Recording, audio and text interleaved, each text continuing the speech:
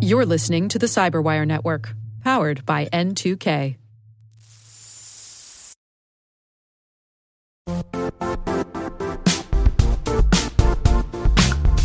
The IT world used to be simpler. You only had to secure and manage environments that you controlled. Then came new technologies and new ways to work.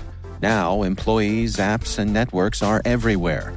This means poor visibility, security gaps, and added risk.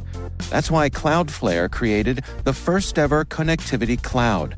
Visit cloudflare.com to protect your business everywhere you do business.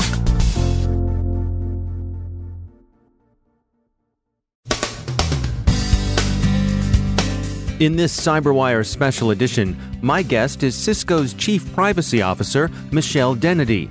We discuss what exactly a Chief Privacy Officer does at a global organization like Cisco, why she thinks we're in the early stages of a privacy revolution, why we all tend to shake our heads cynically when a company claims your privacy is important to us, and how, maybe, just maybe, respecting the privacy of your users and customers could be a competitive advantage. Stay with us.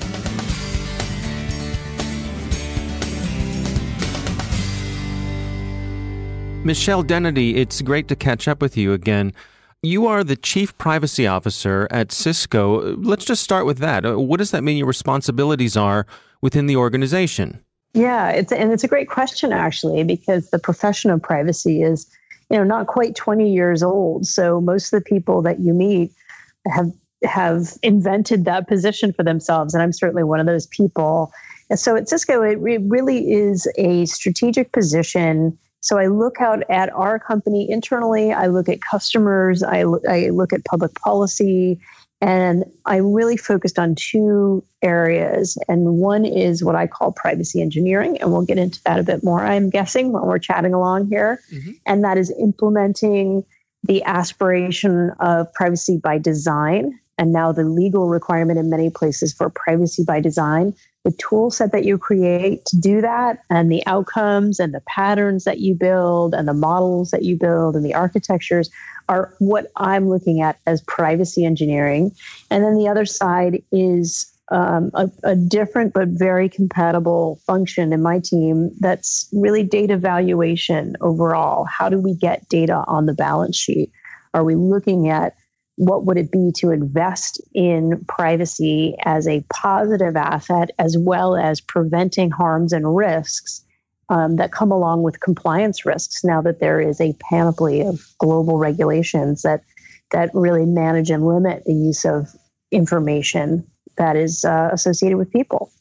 So it's a small little task, and we love doing it.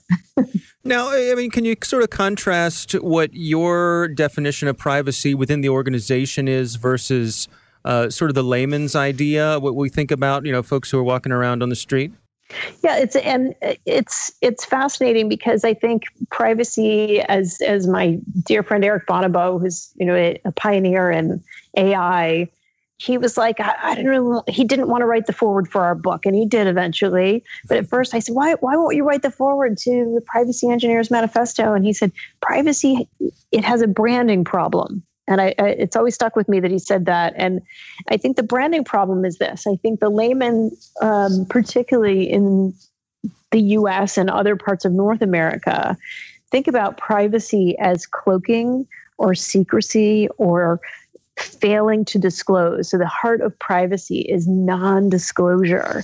And to me, it's such limited thinking, because the way I consider privacy, and I think a more European and even Eastern thinking, is privacy and data protection are synonymous, really. Privacy is the goal, but privacy is the authorized processing of personally identifiable information according to fair, moral, legal, and ethical principles. So when you look at it through that functional lens, rather than the one-trick pony of hiding and scarcity, and instead you think about it as, how do we each tell our own stories? To when and to whom and why? And when you look at it through that lens, you think about the tools. What's a privacy girl doing in the most important networking company on the planet? Well, we aren't in the business of not connecting people. We're in the business of connecting people. And so those people sometimes are human people who want to have conversations over distances. So you and I are not sitting together in the same room and we're able to clearly and confidently communicate. That's a connection. That's not hiding your voice from my voice. We're doing this because our intention is to hopefully incite interesting conversations out into the world.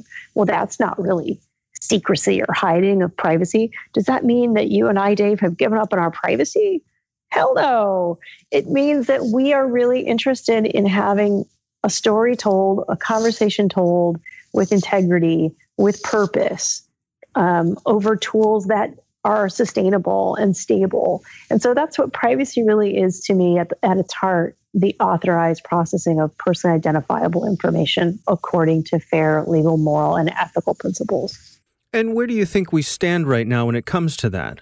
I think we're in the beginning. I think if you want to be engaged in this profession, and I'll use profession with giant virtual air quotes, and that I think there are technical widgets that have yet to be designed to help control and contain and maintain individuals' privacy.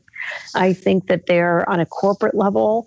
It's very difficult right now to understand what to measure and how to measure to capture the economic might of information that's been well tamed and well cared for.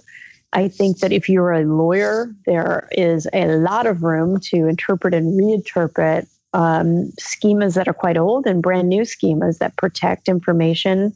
If you're an ethicist, there's never been a better time to think about what does artificial intelligence emerging on the scene and automated decision making, what does that mean for policing?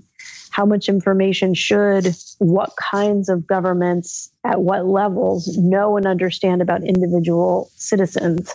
What should parents know about their children? There are ethical and moral, legal, technical, and marketing issues to be conquered here. So I think we're looking at one of the greenest of green fields to hit the industry since the internet actually became a functional entity. Do you think there's a little bit of a natural tension there? Because when I think of privacy in the tech world, it seems to me like it was born from the legal side of the house, as opposed to the IT side of the house.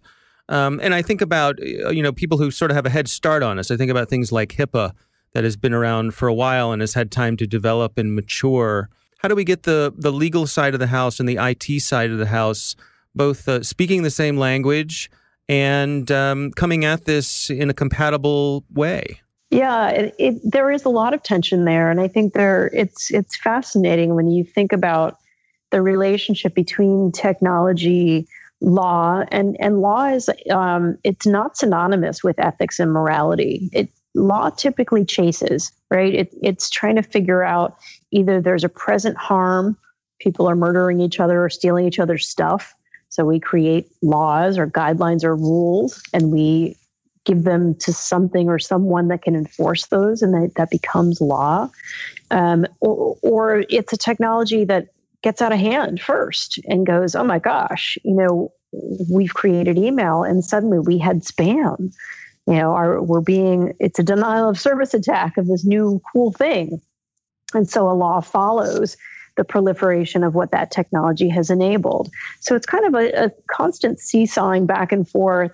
And I think the leg of this that I think is fascinating is this sense of ethics, if you will, of what is, and I don't think that right and wrong are the right flavors, but what are the requirements and specification to speak geek speak? Right? What are the requirements for a system that should be communicating the written word so that letters are instantaneously generated and sent? What are the requirements if you say, oops, I sent an email I didn't want to, can I recall it again? Is that a thing? Can I run to the virtual mailbox and dig it out again? These are requirements that serve very human needs and requirements that aren't always reflected in the way we are developing either our laws or our systems. So I think that tension is met with process, with practice, with transparency, and things like this podcast that we're having is like, how do we have these discussions so that we take a step back and ask ourselves, are we developing what we actually want? I think for many consumers, certainly, we associate privacy with being hit by a EULA when we sign up for some new piece of software or some service. This impossibly long pages and pages and pages of legalese. And I think that can generate a natural sort of cynicism when it comes to this. We're just going to click through. There's no possible way I could understand this privacy policy. And yet we have the companies all saying to us, your privacy is important to us. Right. I mean, do we believe that statement anymore? Exactly. Do we believe it? How do they prove it? I think about something like, you have like the UL listing for electric devices. This has been certified by Underwriters Laboratory, by an independent organization to meet a certain level of safety. Do we need to have some sort of standard, some sort of norm, a shortcut for the consumer that says, yes, we've taken the time to read this EULA and this is where it stands. Here's the short version of what you can expect from this. Yeah. And I think UL Labs has always been one of my favorites because there's so much complexity that went into setting a standard for an electrical system. First there was the war over AC versus DC, which is safer. And there's all these like showmanship things, electrocuting elephants and killing prisoners and things, right? To show the might of the mighty electron. And now we've just come to look at those two little initials on a piece of tape around a cord, and that is enough for that complexity. So I think in the beginning, there was actually it brings to mind a sign that was in. If you've ever been to London and not been to the Tech Museum, you've got to go. Make time and go. It's right near Sloane Square. And there's a sign from an old-fashioned electrical system. When you walked into a house, there was a warning against lighting a match and trying to illuminate the lamps with matches, because people would come in and expect the electric candle to be an actual candle, and they'd like, where do I put the flame? There's a certain teaching that actually went down before we just naturally walked into a room and flipped the switch. Right. So I think we are in the earliest of days in an era where technological innovation happens, in hyperloop speed. We are trying to train users using these clunky devices of contracts. It's not like don't light a match, you just touch the switch. Instead, we're saying set your settings to do not share, or do you, and this is the question in privacy by design, should there be a default that everything is off so that even if you buy a communicative device, you have to work to get it to turn on, because the quote unquote default is don't do what the feature is that you wanted it to do in the first place. So I think we're still in that early era, but I think I always got an upside. If ever there's a downside, that means commerce to me. That means innovation. And I think right now the EULA, or the user license agreement, has to be rethought. I think the notion of opting in and opting out was something I railed about 20 years ago, because we have actually in common law in particular, and even in civil law countries, the notion of informed consent. So you go to your doctor, and that transaction happens far before you walk in the door. You look that person up either on the web, or your insurance plan has a listing, or there's a series of doctor's offices. There's all these signs and contextual cues that you're not walking into a sandwich shop, you're walking into a surgeon. Then there's the accreditation and licensing. Government has come in and forced this individual to take tests and take a certain level of education and practice. And maybe it's not true, but there are very harsh penalties if someone sets up a shop as a surgeon and indeed has no training or has lied about their background. There are sanctions and even imprisonment that would face that individual. So we don't have those cues online yet. And so we try to artificially shove them all into a 16-page single-spaced document. And I've experimented over the years with things like a graphic novel. So when I was at Intel, we had a little ninja graphic novel privacy policy for our consumer McAfee business. And it was fantastic. The questions that I got were much more intelligent. The desire to know where we processed was listed in the cartoon, and the little ninja showed you where it was. And it was cute and it was fun, but it was easy enough to do because we had such, although complicated to get security done, we had a very simplistic business on that side of it. So I think having iconography is important. One of the things that we've done at Cisco that I'm quite proud of that looks like a small step, but actually was a big step, or something that we call the data sheets. There's a good reason I'm not in marketing, Dave. So we do the privacy impact assessments to list where your assets are, what the controls are.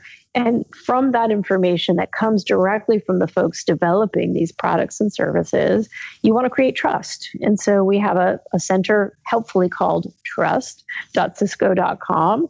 And on that site, you can find what we call the data sheet. If you want data about what data is in our products and services, you can actually look at that specific data sheet and have a conversation if you want to purchase those products or manage them or figure out what your controls or risks are up front. Even before you've walked in our door, we're hanging our credentials out on a sign for you to look at, do we just say that we care about your privacy, or are we actually doing things, organizing and building so that we can indeed respect that promise that we've made? Because we actually do care about your privacy, as it turns out. Do you think we've reached the point where caring about privacy has competitive advantages? I sure hope so. I think I'm going to give you kind of a answer. Okay. My inclination is, of course it is, Dave. We've got 4% of global turnover for GDPR if you mess this up. We've got a $5 billion with a B consultants took out of our pockets, lawyers and third-party consultants and other professionals, $5 billion service industry that built up around just getting to the front end of GDPR, the General Data Protection Regulation in the European Union. So $5 billion feels like a market to me. And the question is, do you want to spend that on consultants every year, or do you want to start building things that are automated and built into your systems? So I think the market is coming.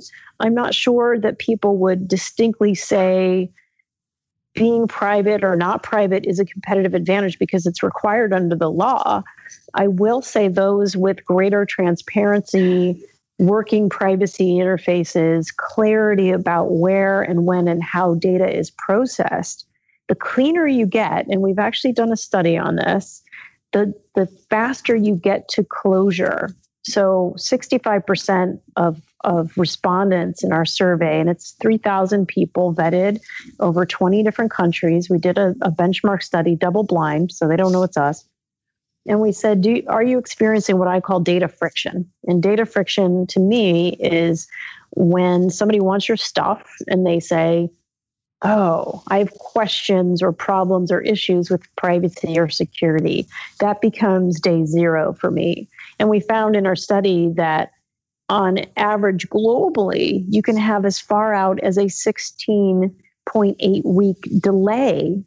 And 16 weeks is longer than a quarter.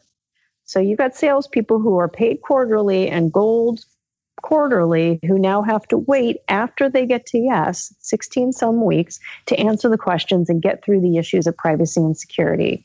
Where you've invested at least even to a mid-level in a 5-scale privacy maturity, what we found was correlated, we don't have causation yet, but correlated an 80% improvement on that number. So you can go from an average of 7.8, 16 is an outlier in certain jurisdictions, but 7.8 is the average length of delay, down to about a 2.8 week delay.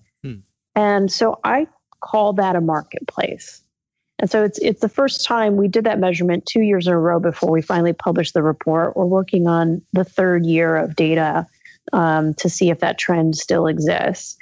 But I think where people recognize that data friction is a way to accelerate your business, that investing in privacy and governance is not just a way to get out of fines, but it's a way to accelerate closure of services and products that are increasingly information-based, to me, that smells like a market. There is much more to my conversation with Michelle Dennedy, and you will find it on her podcast, which is called Privacy Sigma Riders. Search for it, look it up, check it out, and subscribe. That's Privacy Sigma Riders, where you can hear the second half of our conversation on privacy and cybersecurity. My thanks to Cisco's Michelle Dennedy for joining us. The CyberWire podcast is proudly produced in Maryland out of the startup studios of Data Tribe, where they're co-building the next generation of cybersecurity teams and technology. Our CyberWire editor is John Petrick, social media editor Jennifer Iben, technical editor Chris Russell, executive editor Peter Kilpie, and I'm Dave Bittner. Thanks for listening.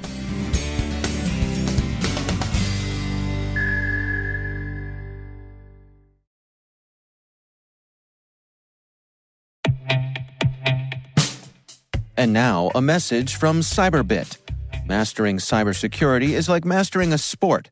You build muscle memory through rigorous practice, then you train as a team to foster cohesion while operating under pressure. Like athletes, cybersecurity professionals thrive on hands-on simulation. But traditional courses, certifications, and open-source labs won't build you a winning team. You need Cyberbit. Cyberbit offers a hyper-realistic simulation environment for your SOC, IR, and C-suite to refine your skills, all using the market-leading SIMs, EDRs, firewalls, and WAFs they use every day. Cyberbit is offering CyberWire listeners a free live-fire exercise. Sign up your team now at cyberbit.com/cyberwire.